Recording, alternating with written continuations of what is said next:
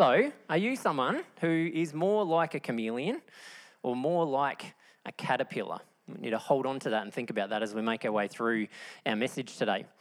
We're continuing this series, which we've been doing over the last couple of weeks, which is called Core. So for those who are new today, I've only been here, this is my third Sunday, so I'm very new as well. And so we've been doing a series called Core, where I've been talking about some of the things that are the most important to me, the core foundational things to me, that then kind of build out beyond those core beliefs. But also they're the things that I think are the most important things for us as a church. And as I've gotten to know Richmond over the last couple of weeks and prior to that, I sense that these are the things that are also the most important things for us that we build out around. And so 2 weeks ago, we talked about Jesus, oddly enough, and recognised that Jesus is foundational to everything that we believe and everything that we focus on.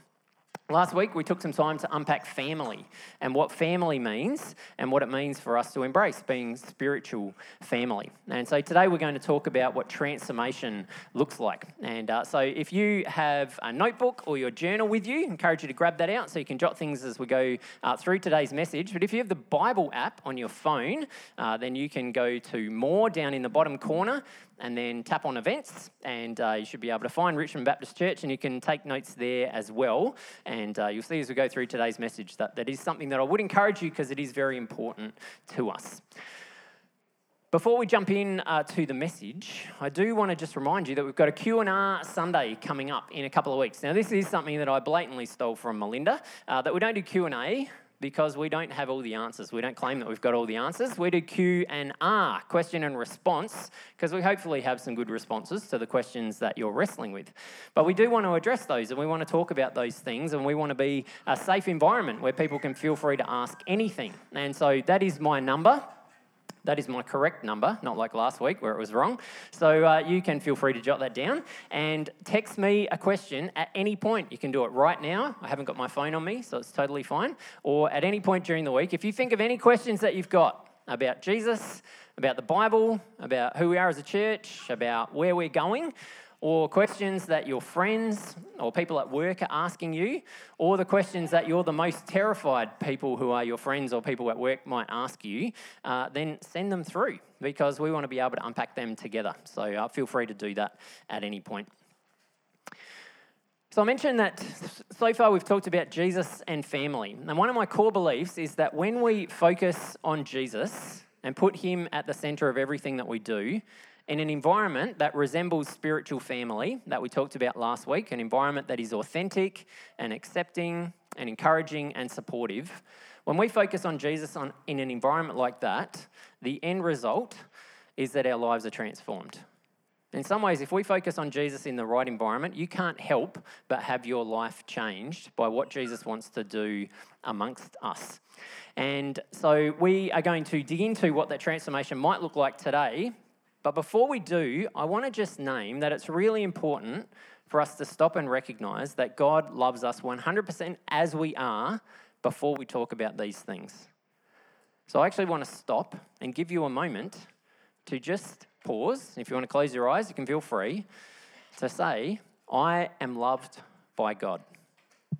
So I actually want you to do that. So stop, close your eyes, and let's say that together. I am loved by God. As you are, right now, in this moment, you cannot be loved any more by God than you are. You are accepted, embraced, loved, forgiven completely. But one of the phrases that's been around for a very long time is that God loves us as we are, but he loves us too much to leave us as we are. And the most helpful way to think about that is to think about a parent and a child. Parents love their kids 100%. Whatever age they are. But we don't want them to stay where they are. So I absolutely love and adore Josh and Rachel. And here are some baby photos of them. No. The looks on their faces. No, I wouldn't do that. Not without your permission, at least. So when they were little babies and toddlers, and when they were at primary school, absolutely loved them as much as I possibly could. But I didn't want them to stay at that age. I wanted them to continue to grow and develop. And now they're 19 and 17, and I love them completely passionately as they are. But I don't want them to stay like that. I can't wait to see what happens as they head into their 20s and beyond that. I want them to continue to grow and develop and mature, but it doesn't mean that I don't love them as they are. And God is exactly the same with us. He loves us passionately wherever we're at in a spiritual journey, but wants us to continue to grow and develop and mature. So what does that look like? That's what we're going to dig into today. So Romans chapter 12, verse 1, we read. So here's what I want you to do, God helping you. Take your everyday, ordinary life. You're sleeping, eating, going to work, and walking around life, and place it before God as an offering. So the background context of this is that Paul is writing to the church in Rome. And Romans, the letter to the Romans, is one of the most powerful, intense, amazing letters that Paul wrote. A lot of the theology, a lot of the things that we believe come from the book of Romans. And what Paul talks about in this letter is that God's heart is for us to experience what he created us to experience, a full, complete relationship with him and with each other and with creation. But Paul then goes into some fairly amazing detail about how well we mess all of that up. And left to our own devices, how poor we are at being able to live the way that God created us to live. That ultimately we are people who are very selfish and very self-centered, who cause damage to the people around us, who hurt the people around us in all sorts of very destructive ways. So Paul makes it very clear that if we want to live the way that God wants us to, we can't do it on our own. But Paul then makes it equally clear that the good news, that's what the word gospel means, the good news is we don't have to. That's why Jesus came. That's what Jesus' role is to do all of that for us. And Jesus is the one who has given us the opportunity to live the way that God always wanted us to be able to live. So chapter 12 is this kind of pivot point for Paul, where he says, so, therefore, on the basis of everything that we have talked about over these last 11 chapters, here's what I want you to do. And what does he say to do? He says, take your everyday, ordinary life. And I love that. It's not just in the spectacular moments that God's at work in our lives, and it's not just in the really hard times that we go through that God's at work in our lives. In our everyday, ordinary life, every single moment of every day is an opportunity for us to experience what God's got for us. When we're asleep, when we're awake, when we're eating, when we're going to work or school or uni, whatever it is that we're doing, when we're walking around, God is at work in our lives. Every moment is an opportunity for us to be able to learn, to grow, to discover, to wonder, to imagine. So Paul says, because God's at work all the time, place your life before him as an offering. This is where it's important for us to unpack a bit of the context that Paul's writing to. So the people that Paul is writing to were very familiar with the temple, the Jewish temple. And so what they would have experienced on a regular basis was going to the temple primarily for a couple of reasons. One was to go and make a sacrifice. So in those days, if you messed up, you would recognize that you did something selfish or you hurt someone or you caused damage to someone else. And so you would go to the temple and you would meet with a priest and they would say, okay, on the basis of what you've done and what the law says, here's the price that needs to be paid. There is a price, a cost for the mistake that you've made, but that can be dealt with if you pay this price, whatever that looked like. And then the priest would make that sacrifice on your behalf, and you would walk away feeling forgiven and released from whatever that was. But you would also go to the temple to be able to make an offering.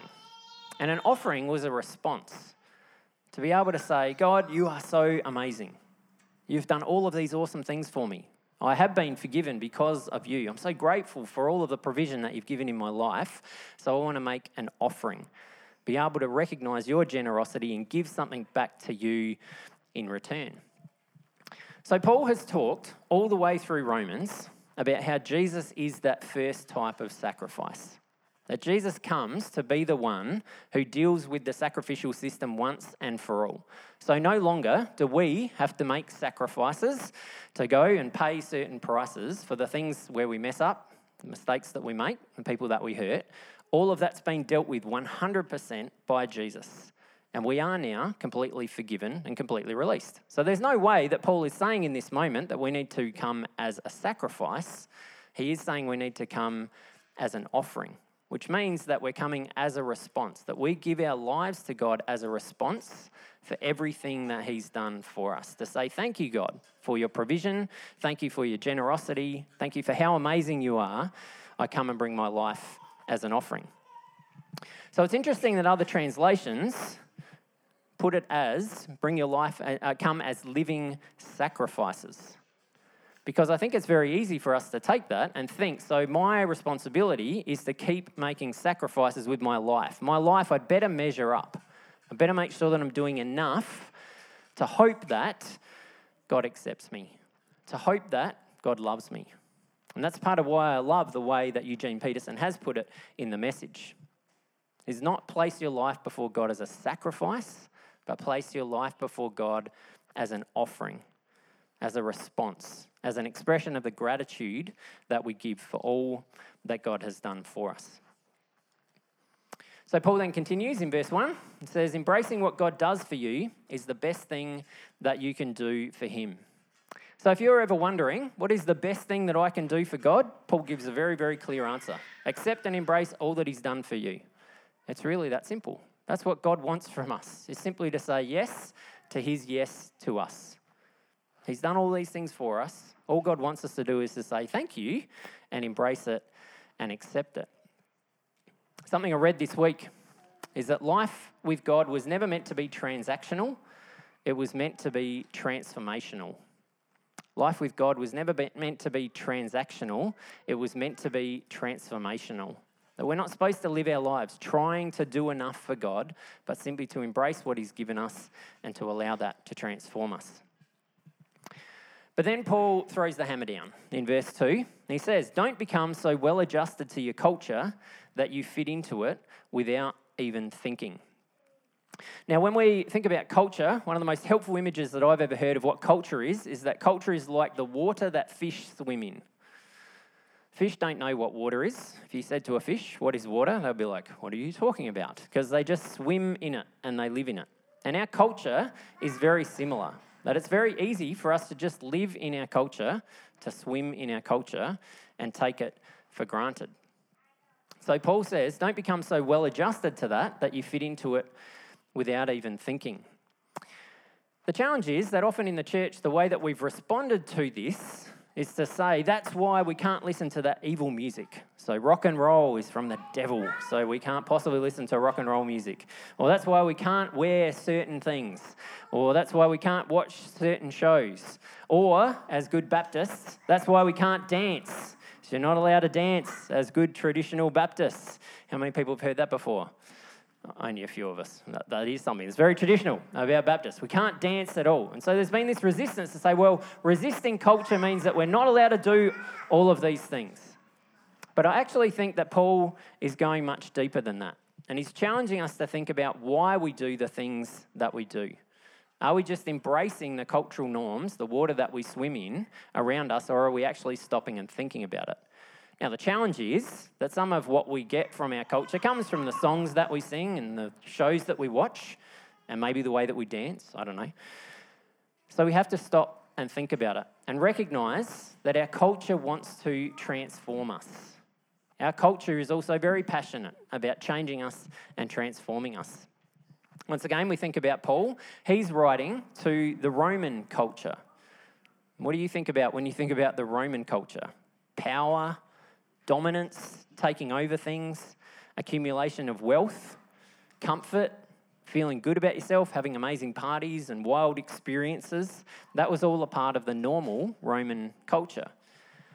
The challenge for us is that many of those things are actually the same things that are present in our culture. We might not look at power the same way as the Romans did, but if we're honest, a lot of our lives are very much about me getting what I want. Life the way that I want it to be. Our lives are filled with consumerism and the accumulation of wealth. Wanting a newer house, better car, a newer phone, bigger TV. We're regularly tempted with those things. And one of the dominant realities of our culture is the draw to comfort. This belief that life is meant to be easy. And anything that's not easy, there's something wrong with it, and so we need to do away with it. when we think about what Jesus came to teach us and what Jesus came to show us, how many of those things are present in what he said? Yes, this is what life is supposed to be all about. Jesus spoke against all of those things, against power, about consumerism, and about comfort. So this is a big challenge for us. How do we live in the culture that we live in, which wants us to be transformed by those things, when Jesus calls us to a different way? As Mark said a couple of weeks ago when he was unpacking Daniel 1, what is distinctive about us as followers of Jesus?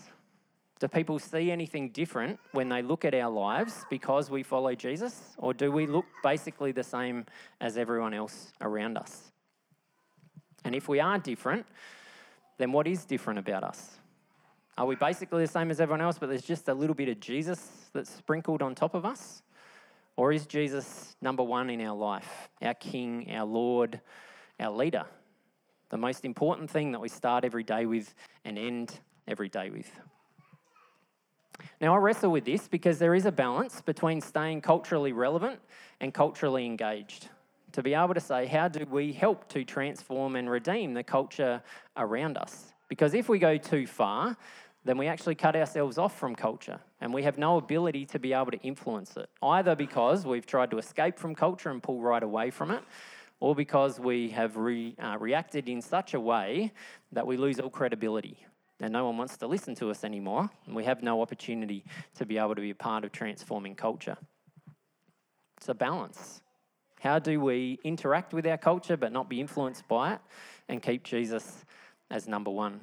What Paul challenges us about is that what's most dangerous is that when we just embrace the culture without even thinking about it, we are going to be transformed one way or another. The challenge is, what's transforming us the most? So Paul says, instead of just allowing culture to wash over us, we should fix our attention on God, and then we'll be changed from the inside out. We recognise that transformation is God's heart and God's desire for us, but that transformation begins on the inside and works its way out. And this is very different to behaviour management. But sadly, a lot of the time in the church, that's how we focused. If we just impose these rules on people, don't do these things, do these things, then our hope is that they'll be changed on the inside. And generally that doesn't work very well at all. Now, we recognise that there is a time and a place for rules. So when our kids are little, we do give them fairly clear rules and guidelines. And when kids, for those of you who are teachers, when kids are younger, we give them very clear rules and guidelines. Don't touch the oven. Don't run across the road. Don't bite that child. We put these rules in place for specific reasons. But if we just stop there, as they grow up, they don't actually get to grow and develop. And what ends up happening over time is that we hide the behaviour and we do it anyway, particularly in church circles. Generally, when there are high levels of legalism and you have to do these things and not these things, the behaviour goes on. It's just that it's not obvious. And that creates this huge dilemma for us because we stray into hypocrisy, where we're one way in one place and then we're one way in another place. That doesn't develop maturity in us, and it doesn't help us to be able to grow. We just end up being like chameleons, where we change colours when we're around this group of people, and then we change colours when we're in this group of people, and then we change colours, and then we change back. And that's not at all what God wants for us. God wants us to be transformed from the inside out in such a way that we can't go back.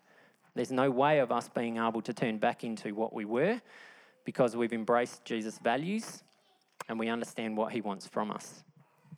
So Paul's encouragement about how we're transformed from the inside out is to fix our attention on God, to do that regularly, each day and throughout the day, to stop long enough to recognise that God is a part of all of those everyday moments with us, to fix our attention on him and say, God, what are you up to here?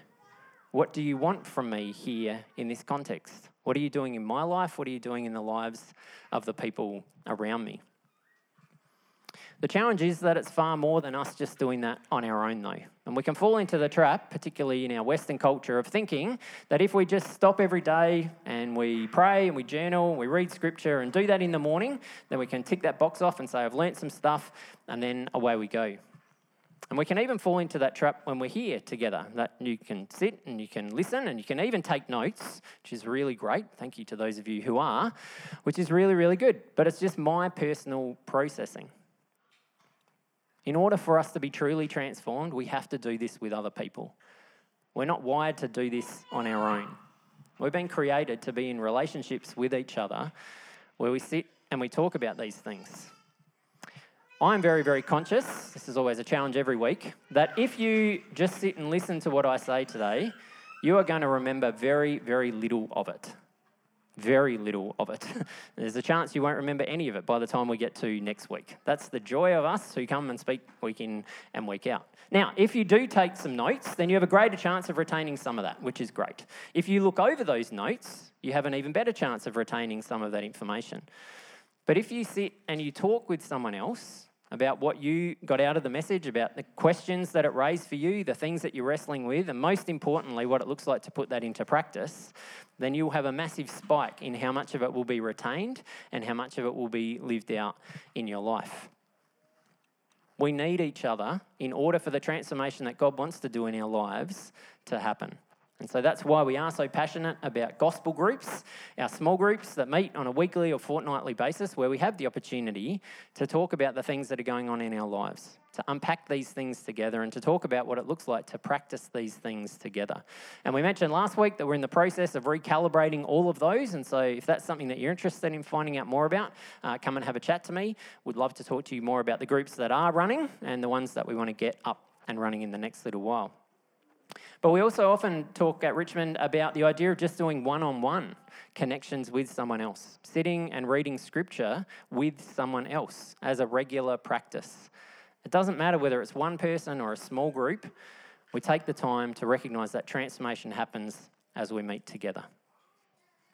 And so the last thing that Paul says is that we need to readily recognise what God wants from us and quickly respond to it. Unlike the culture around you, always dragging you down to its level of immaturity, God brings the best out of you, develops well-formed maturity in you. The challenge as we think about what transformation looks like is that the goal is not perfection, the goal is maturity. Now what's fascinating is that so often the word that is translated as perfect in our Bibles is actually at its core the word mature.